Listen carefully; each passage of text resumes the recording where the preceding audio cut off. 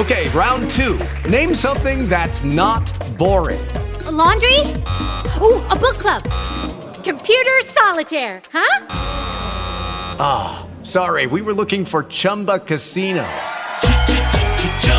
That's right, ChumbaCasino.com has over 100 casino-style games. Join today and play for free for your chance to redeem some serious prizes.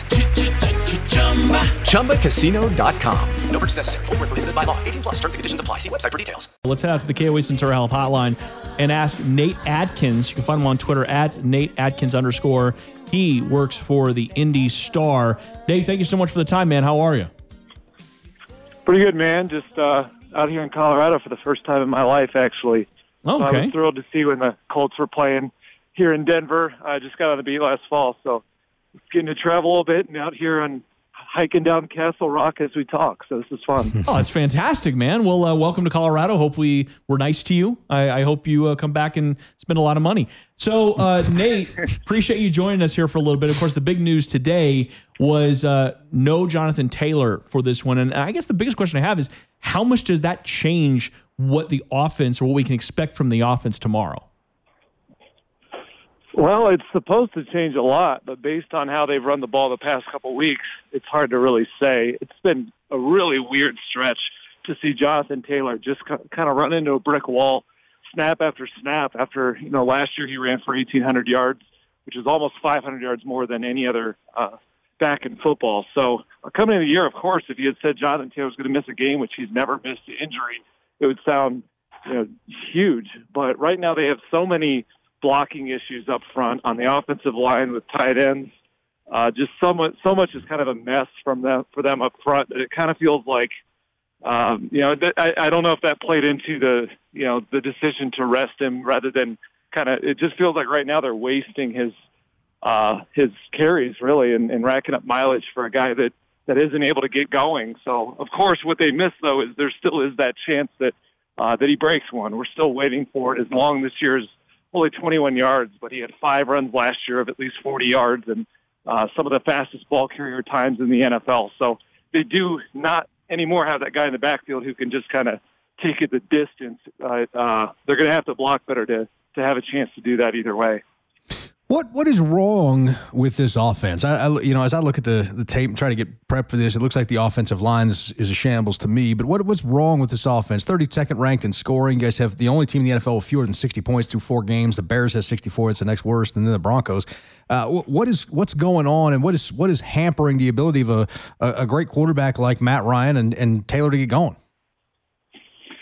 Well, there was always going to be sort of a learning curve to a new quarterback. Of course, they're used to this. It's their 5th new quarterback in 5 seasons, and I think that's played into why they start a lot of seasons slow. So there's going to be some sort of lag time to get him on the same page with a very young receiving core. But it's been weird to see the way it's played out. Is that's actually the strength of this team or this offense is Matt Ryan's ability to produce yardage and move the football with young receivers who are really stepping up. The problem is really all about the offensive line, I think. It's just whether it's pass protection or whether it's run blocking, they just have so many negative plays. Matt Ryan's on pace to shatter his career highs in turnovers and sack yardage taken. And then every metric you look at for the offensive line, whether it's pass blocking or run blocking, they're in the bottom 5. And it's the most shocking thing that you could have told me about the season because they have all their starters have been healthy, and it's also the highest paid offensive line in football. And while there were, some concerns coming into the year, they have a couple new starters that, with left tackle Matt Pryor, and they've changed right guards. So there was some concern, but it's still an offensive line that, has Quentin Nelson, an all-pro left guard, Pro Bowler and center Ryan Kelly, and then Braden Smith at right tackle. Those were considered stalwarts who, blocked for Jonathan Taylor to run for almost 500 yards more than anybody else last year. So a lot of things are just going on where the new starters they have in the offensive line and tight ends are not blocking the way they need to. Those other players are not that we thought were really good are not lifting them up. And then everything's just kind of cratering beneath that. Jonathan Taylor can't get going. Matt Ryan is not reacting well to pressure and fumbling a lot when he's getting hit. He's the second most hit quarterback in the NFL. And it's just not letting their defense get going either. So really it's all about fixing the offensive line for them.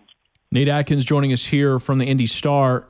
So when it comes to the patience with that offense, how's the fan base reacting to that? Because I know out here, people are losing their minds thinking, okay, this was supposed to come together. That's why you have Russell Wilson here. Matt Ryan comes over there, and I think a lot of people thought, okay, that's an immediate upgrade at quarterback. Shouldn't it come together faster? But you're pointing it out in a way that sounds like it's going to take some time. How are the fans reacting to that? Oh, they're pretty upset.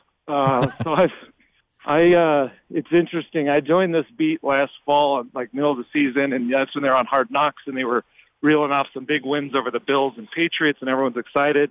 But you take the stretch of them collapsing at the end of last year against the Raiders and Jaguars, and then coming out this year and being the worst offense. And they're kind of tired of it at this point of a new quarterback every year and just feeling like it's not together the way that they want it to be. Of course, this is a fan base that many of them grew up with Peyton Manning and Andrew Luck, and they just kind of there's such an offensive-minded fan base that even when there's bright spots on defense, which there are some right now, and they have 5 Pro Bowlers on that side of the ball, and they're not making big plays, but they're top half of the league in a lot of metrics. That just is not the focus. It's not what anyone's going to judge success on. Of course, it's wins and losses, but really they're all about how the offense plays and how it's progressing and how it looks. And right now, when you rank dead last in offense, it just feels like they're kind of, to fans, I think it feels like they're spinning their tires at the quarterback position. But, fans, that's how it goes when a team starts slow and they read into the early part of the season. They look terrible right now. I do think there's a chance that they turn it around if they can fix this offensive line. But it's one of those things that's hard to convey to fans right now because they're just very upset to the point of, it's the 5th year for Frank Reich with Chris Ballard trying to move on from Andrew Luck and get this together. And I think a lot of fans are probably similar to where some Broncos fans are of, a lot of just sort of animosity toward the current regime and the current situation. Well, one off-season move it looks like it's paid off. Was going from Matt Eberflus to Gus Bradley. The defense has not been bad for the Colts so far. It really kind of kept them around. What can we expect out of that tomorrow night?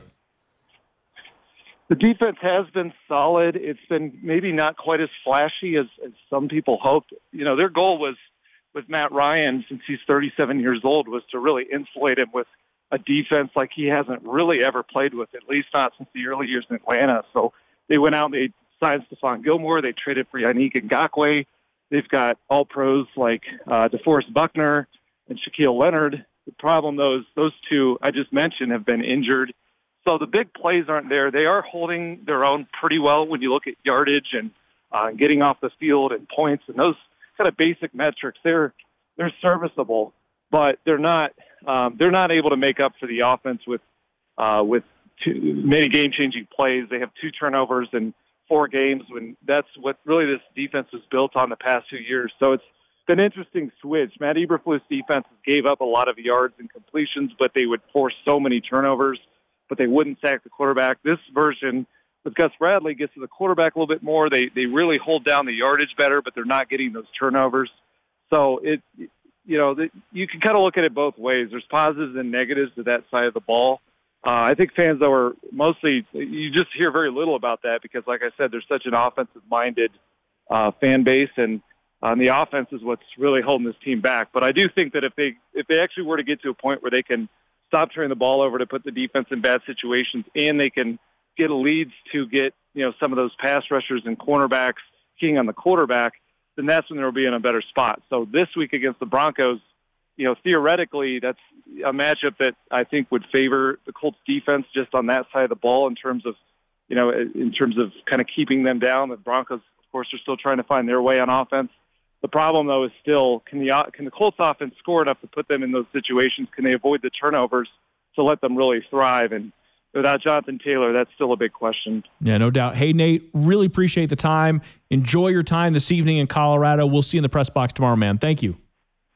Absolutely. Thanks for having me. All right. Nate Atkins. Find him on Twitter at Nate Atkins _. with the Indy Star. Interesting stuff there. Hey guys, it is Ryan. I'm not sure if you know this about me, but I'm a bit of a fun fanatic when I can. I like to work, but I like fun too. It's a thing. And now the truth is out there. I can tell you about my favorite place to have fun. Chumba Casino. They have hundreds of social casino style games to choose from with new games released each week. You can play for free anytime, anywhere. And each day brings a new chance to collect daily bonuses. So join me in the fun. Sign up now at ChumbaCasino.com. No purchase necessary. VGW Group. Void where prohibited by law. See terms and conditions. 18+.